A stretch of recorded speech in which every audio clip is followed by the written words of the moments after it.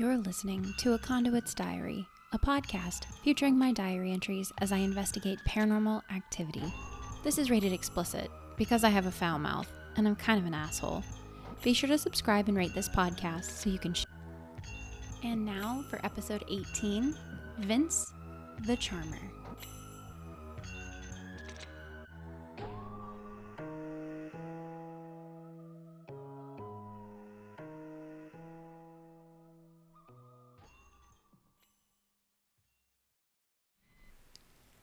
I want to preface this story by saying that 2016 was a dark time. I was between jobs again and trying hard to make something of myself in the ghost hunting community. A desk job or a retail job wasn't in my cards. My patience is too thin and my attention span too short for that type of work. I envy people who can be kind when they want to rip someone's throat out. It's just not me. This left me with few options for work.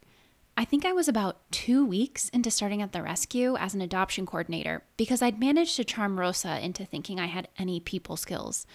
I think she only kept me on because I'd promised to foster 3-day-old bottle kittens. I was that eager. Things weren't going well in general.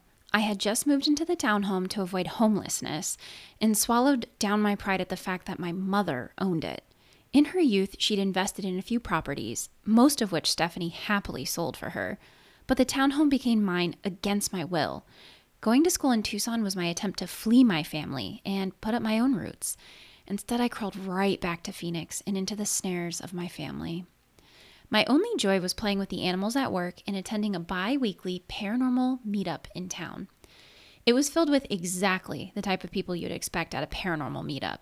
There was a mix of the pious, who believed demons could be banished with holy water and prayer, plus the goths, who liked a good scare, and a few in the younger crowd that just liked the stories others told. It was kind of like AA, in the sense that you sat around and told stories, and people pretended to listen. Mostly, it was a battle of one-upping between the more vocal members, while the quieter ones ate up the spooky stories. I thought it would be a networking event, honestly. I'd hoped that by introducing myself to the paranormal community, I'd get in with a group of hunters and maybe use my skills for good. I was naive enough to think that I could help people and extinguish the ghosts from their homes. I didn't have the skill yet, and by skill, I mean my own personal demon hadn't shown me how to. The first 2 times I went to the meeting, I was silent. I watched the others talk and argue over if cryptids or too much suspension of disbelief, and if Freddy Krueger were real, how would he be able to walk dreams? Occasionally, a ghost story would pepper in, told through the point of view of someone experiencing it, not from someone who was solving it. One member of the group was especially vocal. His name was Vince, and he had greasy black hair he slicked back against his head. He didn't yet hide the receding hairline under the fedora that he now wore everywhere, but everything else about his appearance is the same. Black clothes, ill-fitted jeans, a trench coat. He looked like the poster child for teenager about to snap, only he was in his late 20s. When he told stories, when he argued, he did so with his entire body. Maybe that's why I was drawn to him, why I couldn't stop watching him as he pantomimed a demon that tried to drag him into a Ouija board. That was part of it, too. His stories were so outlandish, but he clearly believed them. He told them with such gusto, there's no way you couldn't believe him. During one of his most heated stories, he broke into an argument with another member, Greg, but he was a vocal opponent for all of Vince's theories and stories. What, are you going to warn us to say goodbye afterwards? Greg smirked as Vince waved his arms. Vince halted in his story just a millisecond. Enough for Greg to know he'd gotten under his skin. Are you a non-believer in the spirit board? Vince asked, deadly serious. The crowd murmured. Come on, you really think some game printed by a toy company can contact spirits? You've watched too many mainstream horror movies. That was the real kick. The idea that Vince was lowbrow enough to watch Ouija in all of its iterations instead of the B-side shit most of these others here watched. Vince's nostrils flared and his eyes didn't blink. I didn't realize you were so naive as to think you could keep the other side at bay, he retorted. The tension was palpable in the air, and I sucked in a breath. I really only came to these meetings now to watch showdowns between the vocal members, especially since I couldn't afford cable. They also offered free snacks, and I couldn't stomach another night of ramen noodles. You're right. Go on about how you used a children's game to banish a real-life demon, Greg pressed, leaning forward with the same intensity. Probably the same way Greg manages to banish his ex-girlfriends with his personality, I whispered to the girl next to me. I picked an inopportune moment because the group was dead silent as I said it, and I said it too loud. Everyone's head snapped to me. The girl next to me tried to hide her fit of laughter without success. Vince raised an amused eyebrow at me while Greg fumed. I don't remember all of what he said, but the gist of it was, get out and never come back. I was too angry about missing out on the snacks to be sad, so my departure made me look way more calm and collected than I felt. If I'd gotten some snacks, I probably would have cried at the public banishment. Vince caught up with me outside. Hey, what's your name? He asked. Rachel, I told him. He nodded. Rachel, cool. Why are you in the group? He asked. It occurred to me that I'd been going to the meetings for almost 6 months and had never spoken. Oh, I've been wanting to get a foot in the paranormal world, research and stuff. Ghost hunting, he pressed, raising an eyebrow. I nodded. Yeah, ghost hunting. He frowned and tapped his jaw. You have any special skills? I hesitated a heartbeat before saying, you could say that. He eyed me up and I realized how suggestive that sounded. Well, I'd like to see those special skills in action. He reached into his wallet and produced a business card. Phoenix Paranormal Pals. I cringed at the name but put the business card in my pocket. Tomorrow night we've got a place we're investigating downtown. I'd love for you to come. Maybe we could catch dinner beforehand? The next night I was seated across from Vince at Hanny's, a favorite restaurant of mine downtown. It used to be a grocery store or something. They converted it into a restaurant, but kept a lot of the weird shit. Downstairs had a cage filled with creepy dolls and surrounded by coins that people flicked at them. The bathrooms, well, that was his own retro oddity. It was supposed to be haunted. Vince was shoveling pizza in his mouth without really chewing, chugging a cocktail in between breaths. He was detailing some sort of haunting they investigated the week before, seeming to forget that I'd heard this exact same story in the group just the night before. I smiled politely, unable to tear my eyes away from the absolute massacre that was his eating. Sweetheart, he called to the waitress. I cringed and gave her an apologetic look. That was met with a blank stare. Can I have another? He tapped the edge of his cocktail. As I was saying, he said, turning to me, the demon was let into this world through the Ouija board, and it was possessing the youngest son. It was pretty easy to get him back, through the board. You trapped him in it? I asked. Oh, no, he laughed with condescension. The Ouija board is a portal. I was able to shove him to the other side, back where he belonged. He took another shoveling bite of his pizza, the last piece, and wiped his hands on the napkin in his lap. You'll learn a bit about the paranormal. I'll show you some tricks tonight, he added with a wink that made my stomach churn. Why was I at this dinner again? Oh, that's right. I wanted an exposure to the paranormal world. A way in. No, I wasn't so sure. So tell me about this haunting, I said instead. He nodded. Right, so there's this bar down the road. Well, it used to be a bar, like 3 times. Every time it gets shut down because weird things happen. Workers have reported glasses shattering, things moving through the air, the usual stuff. I think it's a demon. A demon? I echoed. Why was it always a demon with him? Oh yeah, don't worry though. I'll protect you. Another wink, another lurch of my stomach. If he hadn't offered to pay for the dinner, I would have stopped eating then, but pure stubbornness let me push through my nausea. I was going to eat this damn dinner if it killed me. Well, what makes you think it's a demon? I asked. He shook his head. Just the type of energy it exudes. It's very dark. You'll realize it too tonight. The waitress brought him his drink with a curt smile, and he said, That'll be all. Check, please. The bar was just a few blocks down the road, in the middle of what was a vibrant part of the nightlife. We met the small group of fellow paranormal investigators, each with their own unique role. It was obvious that Vince was the showman. The rest were just here to document. I tried to cozy up to one of the audio tech people to ask questions about what equipment they used, but she was close-lipped. It was a secret, she said unkindly. I had the sneaking suspicion I wasn't the first girl to tag along on one of these hunts. The owner of the bar met us at the front door and let us in. Inside was swanky, in a predictable way. Mason jar lights hanging from bare rods, a butcher block countertop, a handwritten menu on a blackboard behind the bar.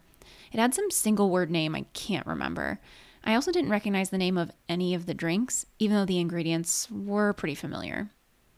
"Are you Vince?" the owner asked, looking over Vince's outfit. It was a little more outlandish than at the meetings, with a vest paired over his black attire and his fedora that now had a feather in it. "Yes, sir. Nice to meet you," Vince said as he breezed in and waved over the rest of the crew. The owner stepped back to let everyone through and closed it quickly behind us. I was the last one in, scooting behind the rest of them quickly. Vince went through some elaborate speech about how they were going to clear the negative energy, blah, blah, blah, blah. The rest of the crew set up shop, putting cameras up around the edges of the store. The owner directed him to several hot spots. "This is where a lot of the stuff felt like they were being watched, or they were pushed," he said. The crew sat up as he pointed things out. Then it was showtime. Vince stood in the middle of the room with below par lighting, a small microphone attached to his vest. "I'm Vince, and you're watching Phoenix Paranormal Pals. Today, we're investigating a bar in the heart of downtown. This bar has a host of mean-spirited ghosts, and we're going to find them." The scenes were something out of a B movie. Vince crept through the rooms, intentionally darkening them with minimal lighting. At one point, he pulled out a recorder and spoke into it. "Who dwells here?" he yelled into the empty room. My eyes darted around, waiting to catch sight of anyone, anything. To my disappointment, I saw nothing. I did, however, catch some structural issues that would explain the phenomenon. "Hey," I whispered to one of the camera girls, pointing to the vibrating wall that had shelf after shelf of drinks on it. "I think the AC unit is causing the glasses too." She shot me a death glare and put her finger up to her lips. "Hush, let him work," she hissed. I slipped back in the hall, and sure enough, there was an AC unit right against the wall. I frowned, but when I returned to the room, Vince was replaying the tape. To my utter surprise, a voice answered Vince's on the tape. I blinked. Was my ability to hear ghosts not inclusive of what could be caught on an EVP? I guess I'd never tried. I never needed to. I looked around again, trying to catch any sight of the ghost in question. The voice that answered back was male, gravelly and disjointed. "Who dwells here?" Vince's voice called. A pause, then, "Go away." The bar owner gasped. The crew didn't so much as flinch. "What do you want?" came Vince's voice, clearly captured as I'd slunk through the halls. Another pause, then, "Go away." The voice was exactly the same, so much so that I frowned. Who spoke like that, so perfect in the repetition?